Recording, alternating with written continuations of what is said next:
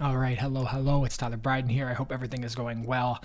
It's been another crazy week in innovation in generative AI, and we've got another sort of demo, a little bit of a breakthrough that is catching the internet by storm a little bit, and you may have come across it. It is an interview with Joe Rogan and Steve Jobs, and this was created using voice synthesis. Wow. And basically they took a data set of trained, a data set of a bunch of Steve Jobs talks online and everything that has been sort of gathered. And then they used GPT-3, so OpenAI's GPT-3 to create the text and then produced this interview. And I'll just play a second This of it. podcast is brought to you by Play. Let's talk about some shit, all right? All right. So, Combined.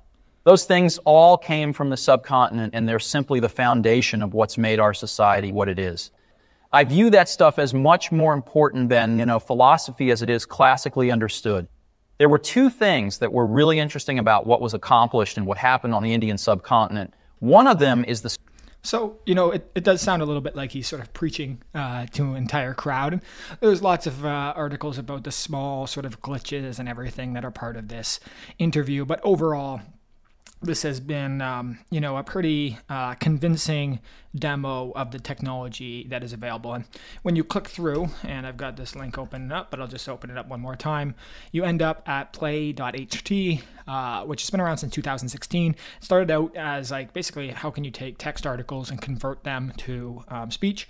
And you can see that, they've got some really good traction. They've got some of the use case, some pretty big customers of all teams and sizes, and then sort of claim that they have the best text-to-speech AI voices, as well as AI voices in every language and accent around the world. And so people might be coming across this and thinking this is absolutely astounding. This is a complete breakthrough. But voice synthesis, and I got it right that time, has been around for quite a while and continues to improve. And I think, I just wanted to touch quickly on one of the first sort of really big, moments that I had seen, which was a company called Sonantic, which actually was formerly called Speak AI. So thank you for rebranding. Actually was acquired by Spotify. And they were the ones responsible for helping actor Val Kilmer reclaim his voice for the Top Gun movie. So, he had a really, a really terrible sort of sickness where he was unable to then basically speak. And in this instance, they actually took recordings from Val Kilmer throughout his life and then were able to generate it. So in those moments in Top Gun, from my understanding, he's not actually speaking. They're using Sonantic's sort of voice-to-text or text-to-voice synthesis to generate what's being said. So if you have seen that movie and you didn't know that, super, super fascinating. And I think, we're getting better and better at, creating these voices. And I'll just play this for a second here. Deepest dreams and ideas with the world. When we think of the most talented creative people, they speak to us in a unique way.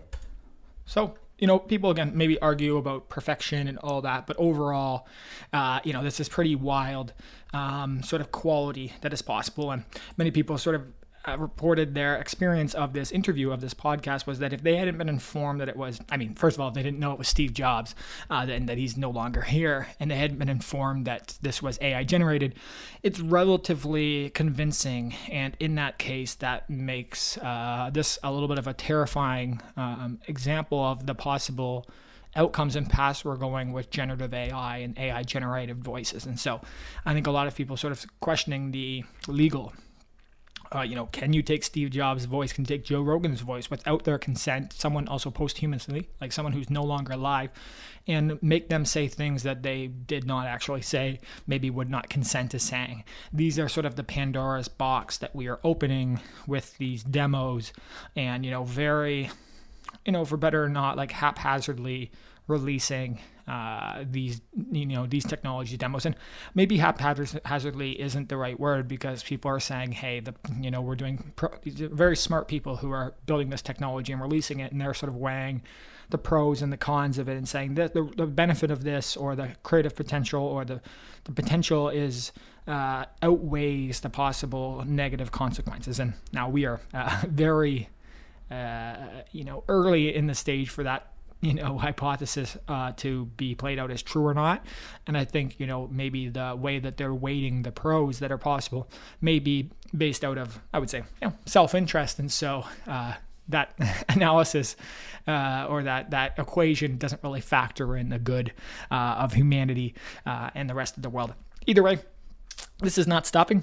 This is going to continue. This will only get better. This already has spurred, a ton of interest, and you can see sort of a couple of responses: fake, terrifying, people talking about insane, some people saying that it's really, good. And I think I just pulled up, basically a bunch of articles. So as always, I'll share those resources for you. I want to see there was one that was nice that had a couple responses from tweets here. Let me see if I can get it quick. Nope. Beautiful. Okay, here we go. Beautiful. So interview created. Yeah, so that talked about the biography part, and then sort of the AI generated voice, so the consent idea. And then Suhail here, people who love technology generally have maybe a little bit more of an affinity towards liking this and not necessarily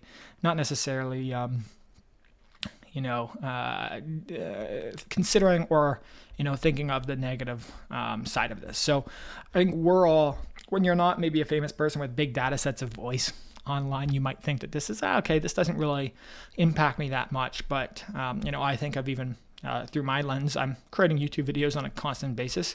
I have, almost 200 videos that are being produced. No one really has the reason to try to target me specifically. But, as we look at, for example, say, sort of like spam calls from, like people who are trying to take money at scale, they're doing it at scale. So if you could quickly identify someone, find data sets of talking that they have online, clone their voice, and then use that to create fake phone calls or things like that. Like, there are lots of ways, and maybe that seems too of a much of a down path that I'm on there, but that's not that out of the realm of the possibility here as this technology gets closer and closer. And there are other examples of this. One of the companies that I love is a company called Descript, and they bought a company called Lyrebird. And Lyrebird was a company out of Montreal in AI. And if you haven't come across this, they are basically able to take a small sample, not even that much of your voice.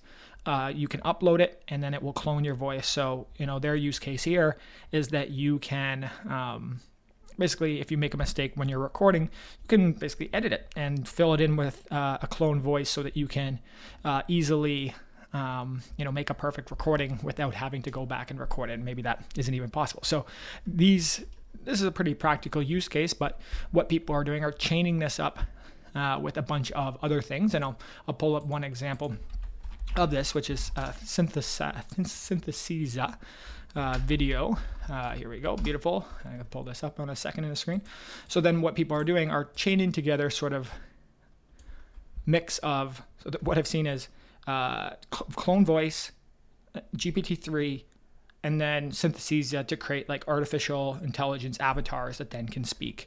And we can see that this is already being adopted by big companies, 12,000 companies of all sizes, and that the ramifications of that. And I think it speaks to the easy chaining of multiple generative AI technologies together to create outputs that are personalized, unique, at scale. And in that process, a lot of questions sort of emerge. So I wanted to talk about this here today. I've got it shared. Take a look. They're now, this is just one podcast that they're doing. They're apparently doing episode every week. So the one that is trending right now or is leading is a conversation between Buddha and Einstein.